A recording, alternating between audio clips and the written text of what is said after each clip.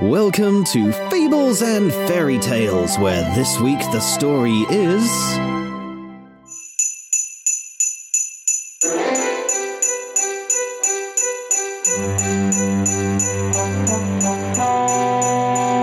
The Forbidden Christmas. This story was written by me, and it's based on a folktale from Mexico. Here to read it to you, it is I, your storyteller, Chip Cahoon. This is part 1, the start of the fun. So with a wink and a grin, let us begin.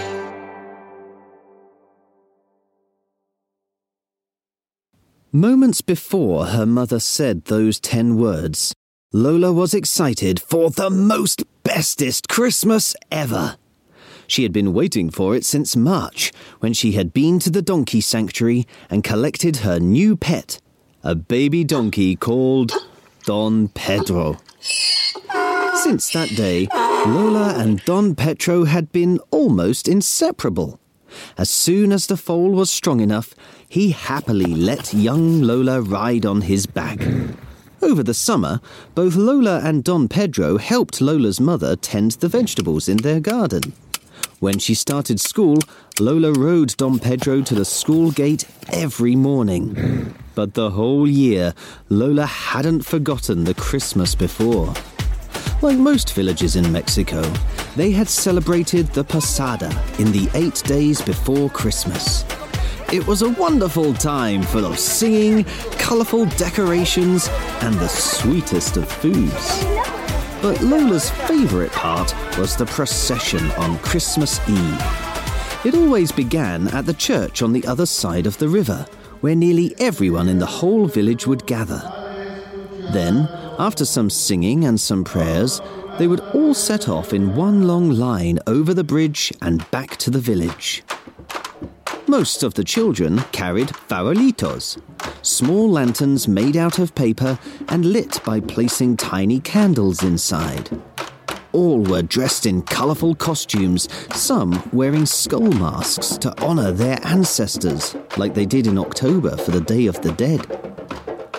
One of the girls from school was dressed up like Mary from the Christmas Story and got to sit on a donkey. The procession travelled all around the village and visited the houses of everyone who hadn't been at church. A boy pretending to be Joseph would knock on the door of each house, and then everyone in the procession would sing a song to ask if that house had a spare room for the night. En el nombre del cielo, os pido posada, pues no puede andar mi esposa amada.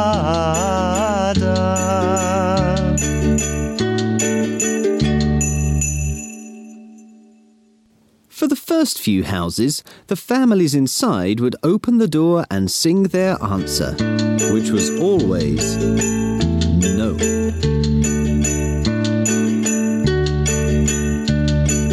Aquí no es mesón, sigan adelante,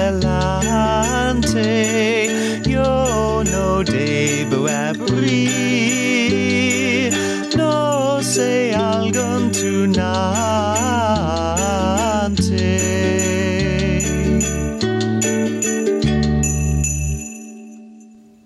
Those families would then join the procession.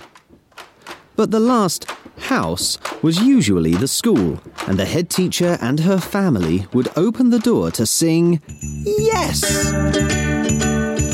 Entre santos peregrinos, peregrinos, reciban esta canción, que aunque es pobre la morada,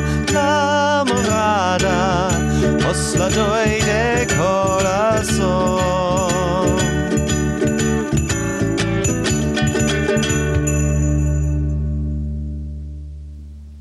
Lola still remembered the huge party in the school's hall and fields. A joyful celebration with everyone in the village.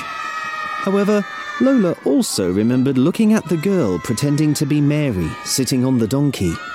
The smile on that girl's face had been very wide, and Lola instantly wanted to be just like her. Everyone's favourite game at the Christmas Eve party was to try and break the piñata. The piñata was a big colourful ball made of papier-mâché and full of sweets. The children took it in turns to wear a blindfold, then try to hit the piñata with a wooden bat.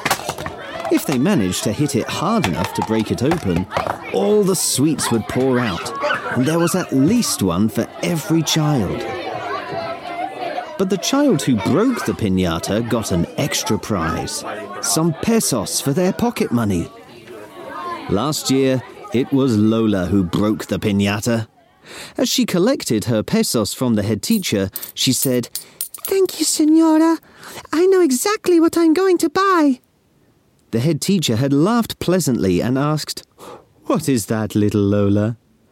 Lola jumped up and down excitedly and said, "I'm going to buy un burro, a little donkey. I will call him Don Pedro, and I will look after him all year, so next Christmas I can be Mary, and Don Pedro can be the donkey." That's why Lola was over the moon when her teacher chose her to be Mary in this year's procession. She was over the sun when the priest agreed that Don Pedro could be the donkey for the procession. And she was over the Milky Way just before the start of this story, because it was Christmas Eve and the procession would be starting soon. But then her mother said those 10 words. "Don't forget to take that padlock with you tonight, Lola."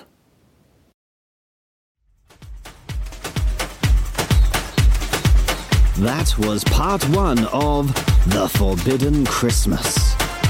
To find out just why those 10 words could ruin Christmas, make sure you are subscribed to this podcast for tomorrow's episode. And if you're enjoying the story so far, please could you do a little thing for me? All I'd like you to do is talk to a friend about this podcast so you can share Lola and Don Pedro's adventures with them.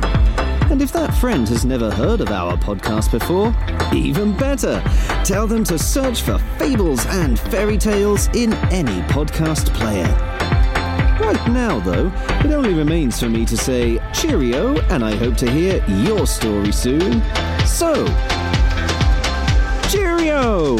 And I hope to hear your story soon.